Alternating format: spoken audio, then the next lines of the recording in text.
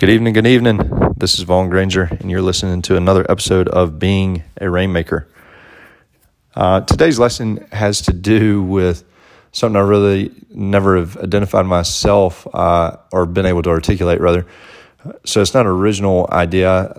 I'm copying it from or borrowing it from someone who I listen to regularly. And the concept is that every time that we solve a problem for one of our clients, we create another one for them.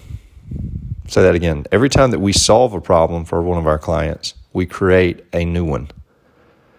So if you're a personal trainer or a nutritionist and you have a client and you help them lose weight, they now have a new problem because none of their old clothes fit.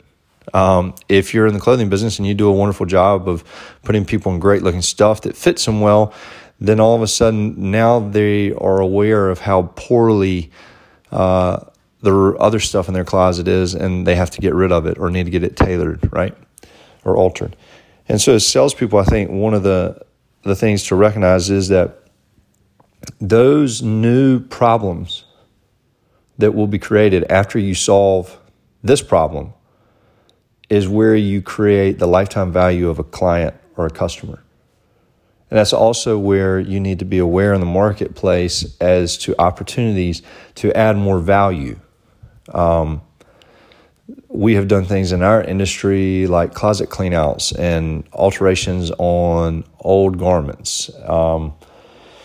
It's not, if you're in your industry and you're an expert, you typically know what the next, you've seen this story before play out. So you can tell your client after you start addressing one issue, you can go ahead and begin to get them to see that they're going to have to put some money behind solving this next issue. And it's a really wonderful way to add value so that they don't ever go anywhere else because they believe in you to see their problems before they do. And as a salesperson, that's one of the biggest ways to help them. And it's not pushy.